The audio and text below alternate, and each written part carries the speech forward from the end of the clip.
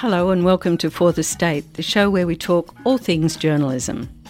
Coming to you from 2SER in Sydney on Gadigal lands of the Eora Nation, right across Australia on the Community Radio Network, and directly to your device across the globe via podcast.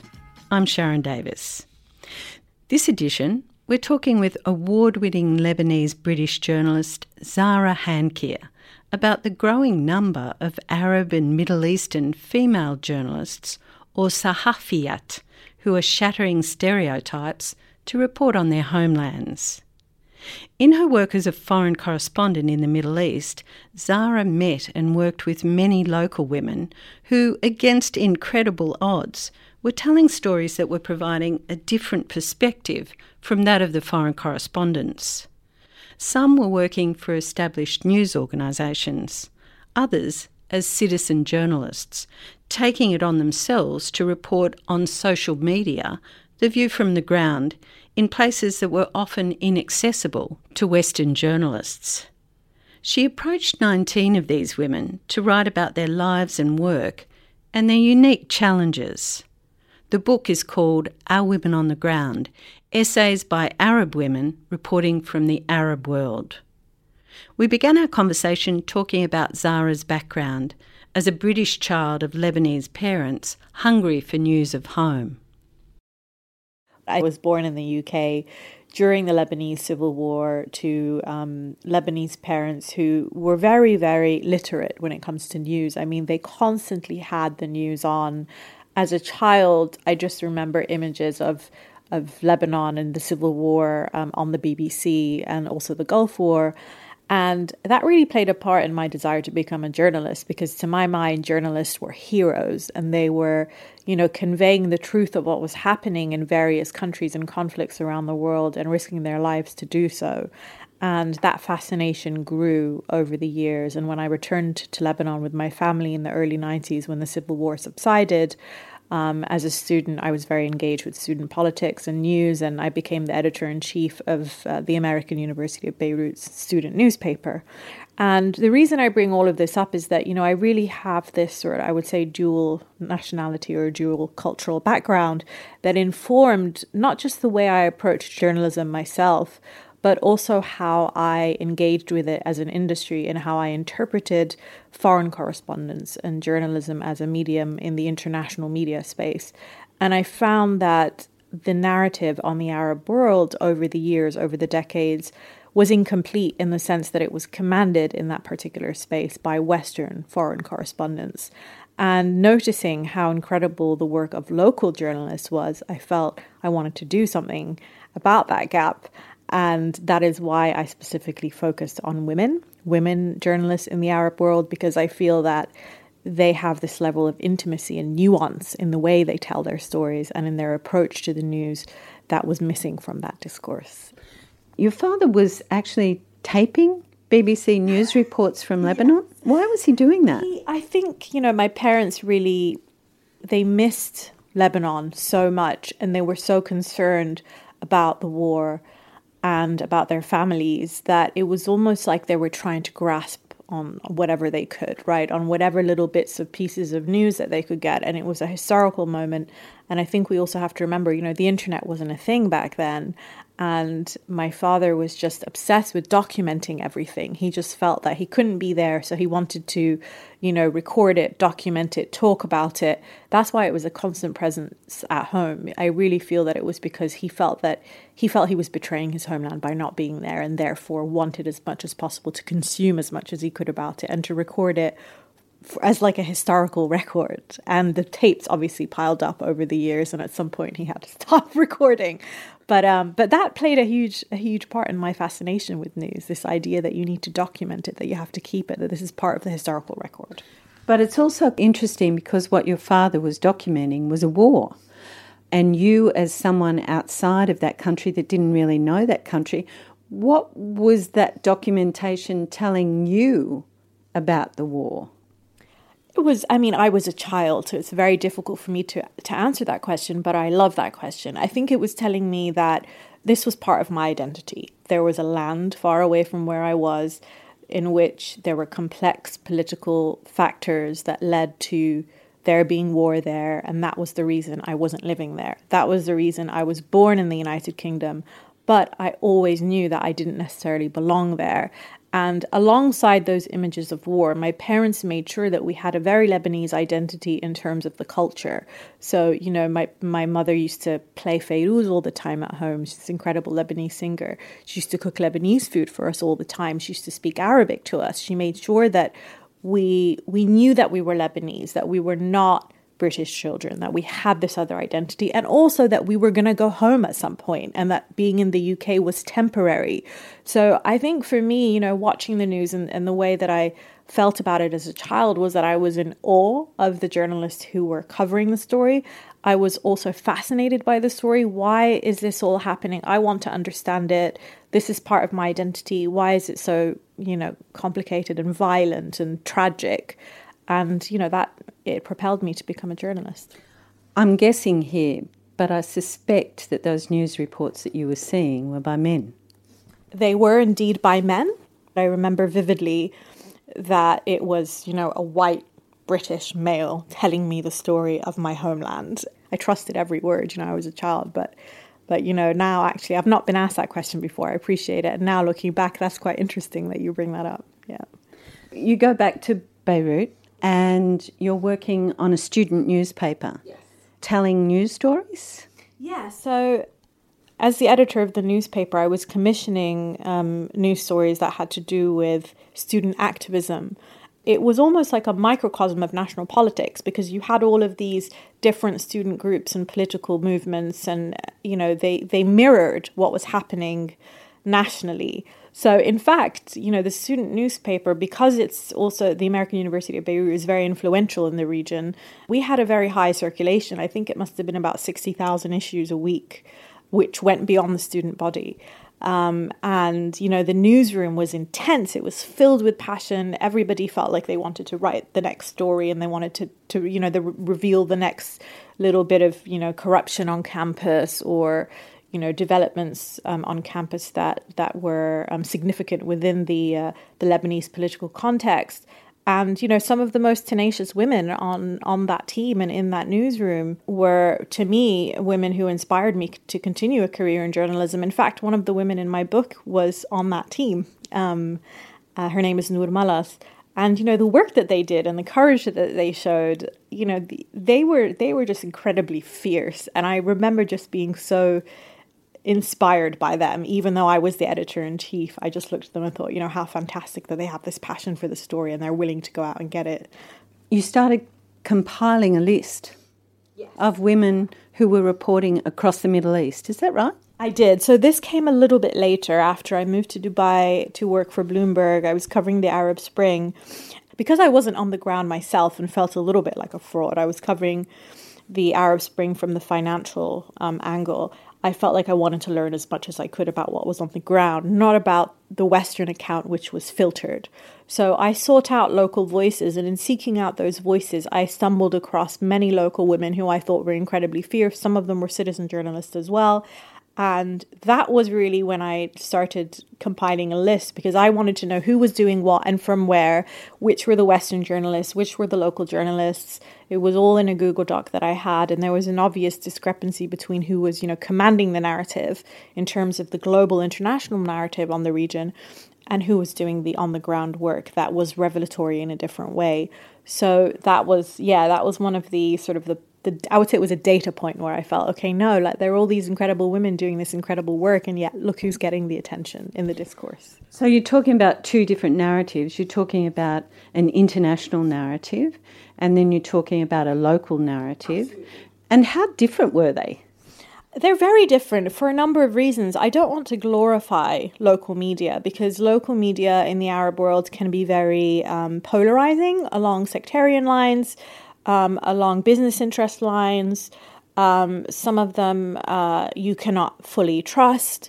So I just wanted to say that. But what is important in terms of the local journalism of some of the women in my book is that they were approaching the story differently. You know, a lot of the women were telling stories about women. They were trying to tell the same story with a different angle. There was a lot more intimacy. There was a lot more nuance. There was this feeling that, you know, the stakes were a bit higher for these women. And you could feel that by watching them and by reading them and by observing what they were posting online. And that is really what propelled me, I think, towards this idea of, well, what is the story behind that story? That's what I want to read, right?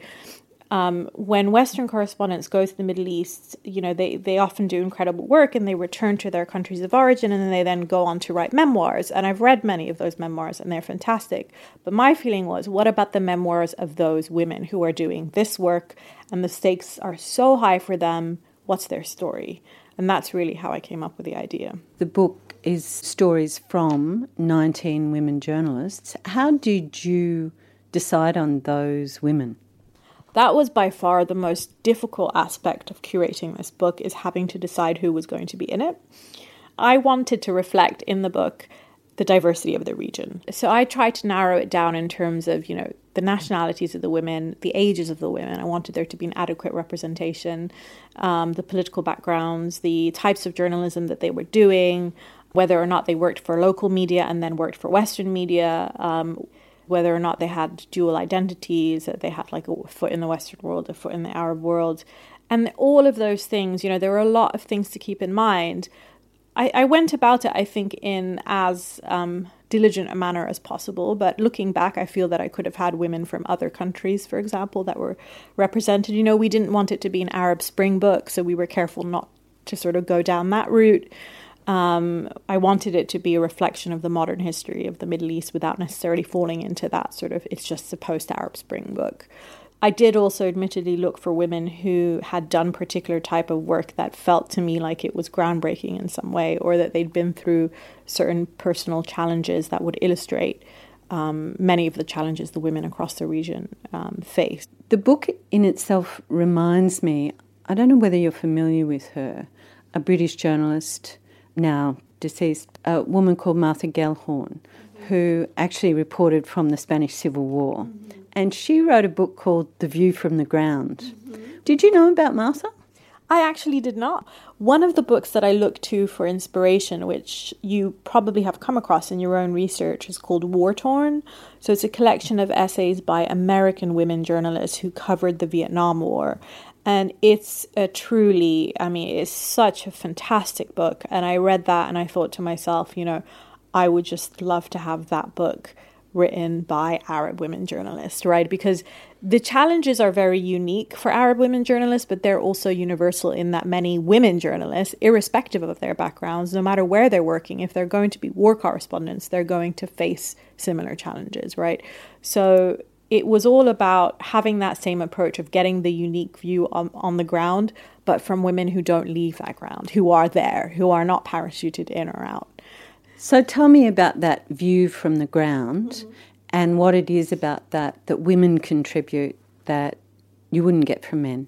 There's a few things. I would say, firstly, that women are able to have access to both genders in that, you know, it's different types of access, especially if you're a local Arab woman. But essentially, men would not be allowed into these closed-off spaces in which women interact with one another. It might be in the privacy of their own homes, it might be in a certain part of a mosque, it might be in a gynecological clinic, but it's just areas in which women are able to venture into and to tell the stories of those women. And that immediately opens you up to an entirely different world, especially when you're looking in the confines of conflict journalism.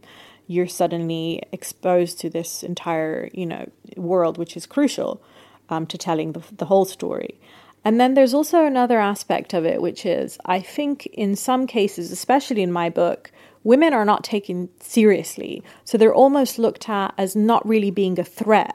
So in a way, they're allowed to kind of go into certain spaces because they're thought of as being sort of harmless. And one example of that is Shamail al-Noor. She's a Sudanese journalist in my book who gained access to the head of a militia, the Janjaweed. His name was Musa Hilal, because they kind of didn't take her seriously. Like, what is she gonna write, really? And she wrote this incredible, like, bombshell story of the fact that he had political ambitions that hadn't been reported before. So, you know, there are challenges that the women face. They navigate those challenges. They're incredibly savvy, and they enter certain spaces knowing that the challenges are there, and they're incredibly resilient. I would say that the main benefit of them being women is that they're able to speak to other women in a way that men cannot. There's also something about reporting the domestic that's really important. Those kind of small stories that are actually the very big stories of how we run our lives in the middle of a war, like how do you go and do the shopping, or what do you do if you need childcare for your kids? They're stories that we, outside of a war zone, can relate to far more than the bang-bang stuff on the front line. Yeah, and I think it's unfortunate that war reportage, and this idea of it being very masculine and focusing on the war and on the, on the geopolitics, that's not the full story. And that's really what these women in this book illustrate. And in fact, I think in a way, it's more illuminating when you're telling those stories because you're showing another side of society. And for example, Amir al-Sharif, she's the Yemeni photojournalist, she was sick of that sort of depiction of her country, right? Of the famine and the carnage and the bombing. So she took it upon herself to focus specifically on Yemeni women.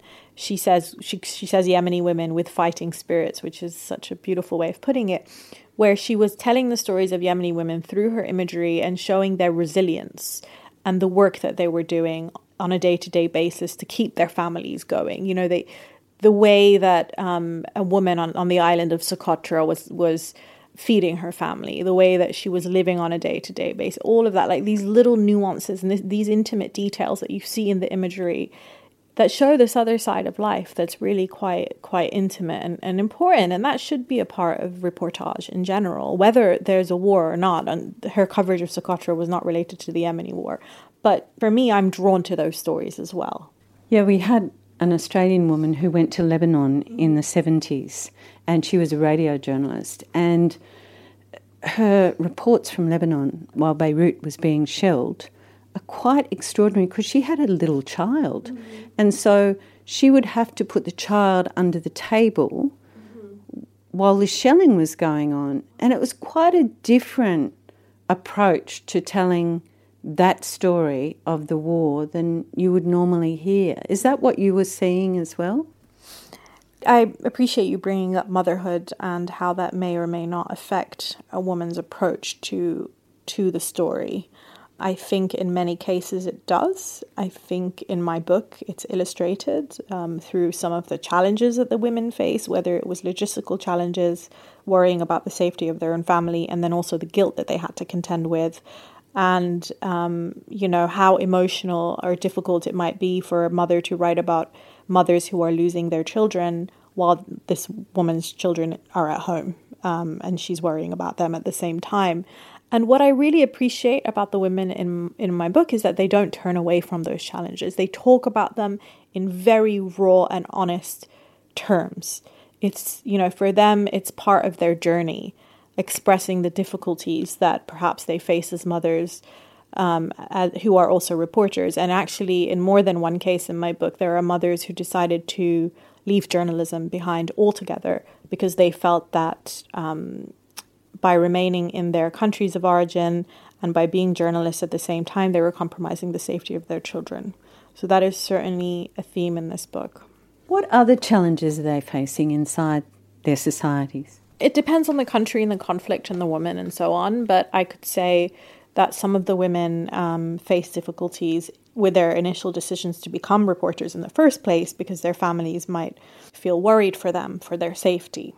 And then I would say it extends beyond the home to the streets where, they have to navigate from point A to point B. Oftentimes they need a male chaperone, again, depending on the country. Oftentimes it's unsafe for them to travel without covering their hair. And oftentimes it's just not safe at all because it might be a war zone. And then I think the third point would be within the workplace. They're faced with misogyny, they're not taken seriously, they're not given certain assignments because they're a woman and we don't want to put the woman in harm's way and so on.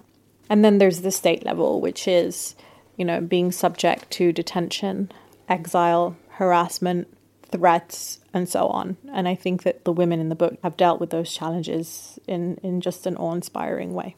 Tell me about the citizen journalists that you encountered in the looking for these women. Sure. So I actually open the book in my introduction with the story of Ruqayya Hassan. She was a Kurdish Syrian woman. Important to note that she was not Arab, she was Kurdish. And she was a citizen journalist and a blogger who wrote from her home in Raqqa when ISIS was controlling Raqqa. I was incredibly moved by her. I had started following her well before I conceived of the idea of this book, around the time that I said I was consuming a lot of news during the Arab Spring. She was very bold. I open my chapter describing how she looked, because while she was using a pseudonym, she kept her the photo of herself on her Facebook profile. And, you know, very she had dangerous. Yeah, and she was just this beautiful woman in the hijab with really, you know, beautiful eyebrows and very sort of a contoured face and wearing kind of flashy clothing. She just came across as being so strong and so bold, and her writing it wavered, you know, between frustration and anger and sadness, but she always had this sort of tenacity. Like, nothing was going to stop her from posting and writing, even though she knew that she was risking her life. And she was also poetic. I think the one post that really stuck with me, she said something like, "In Syria, life and dignity have become two parallel lines that never meet." And that, it really stuck with me.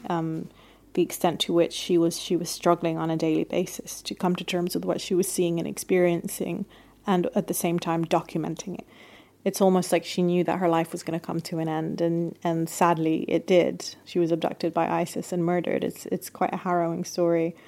But I was drawn to her because, you know, because of that bravery. And many citizen journalists, you know, not all of them use pseudonyms. They are out there doing that work. It's important to label that as citizen journalism. It's not the same thing as being a journalist who works for any media outlet. But her life, to me, just demonstrated the incredible courage of women in the region when they're faced with really brutal, harrowing challenges, and their, again, tenacity and their commitment and their passion to telling the truth of what they're seeing and experiencing.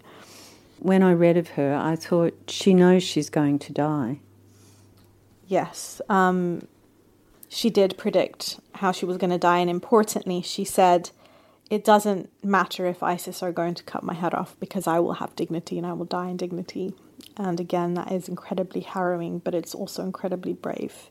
She stayed with me for a long, long time. She remains with me. I think about her a lot, because I can imagine her writing those things, and how brave she must have been, and how desperate she must have felt as well to write those things. For those of us who would like to seek out the people who are telling their stories from the ground, where do we start? You should start by following every single woman in my book on Twitter and Instagram and Facebook and wherever you can. But there are also really good independent media outlets in the region. I mean, Hibr is one of them, Jumhuriya is one, Rasif 22, Jadaliya, Public Source just started in Lebanon. These are all incredible outlets that are doing really, really good work on the ground, and they require support. And you know, if you follow them and share their stories, I mean, not all of them only write in English. Some of them write in Arabic and English, or just Arabic. But you know, independent media outlets in the Arab world need to be supported and nourished. And I think that if people can seek out, or at least follow those outlets, please reach out to me and ask me what they are. I'm happy to give a list. But I think that's important for us to follow those independent media outlets. Journalist and writer Zahra Hankir. The book is called Our Women on the Ground, Arab Women Reporting from the Arab World. And you can follow Zahra on Twitter at Zahra Hankir. This edition of Fourth Estate was recorded at the studios of 2SER and heard across the country on the Community Radio Network. We're produced with the assistance of the Community Broadcasting Foundation, and we thank them for their continuing support. Make sure you're subscribed to Fourth Estate on your favourite podcast app so you can hear us talk media, politics, and a few things in between. And tell your friends about us. We'll be back with more next week, but in the meantime, you can stay in touch with us on Twitter. Our handle is ForTheStateAU. Thanks to our producer, Anthony Dockrell. My name's Sharon Davis, and thank you for listening.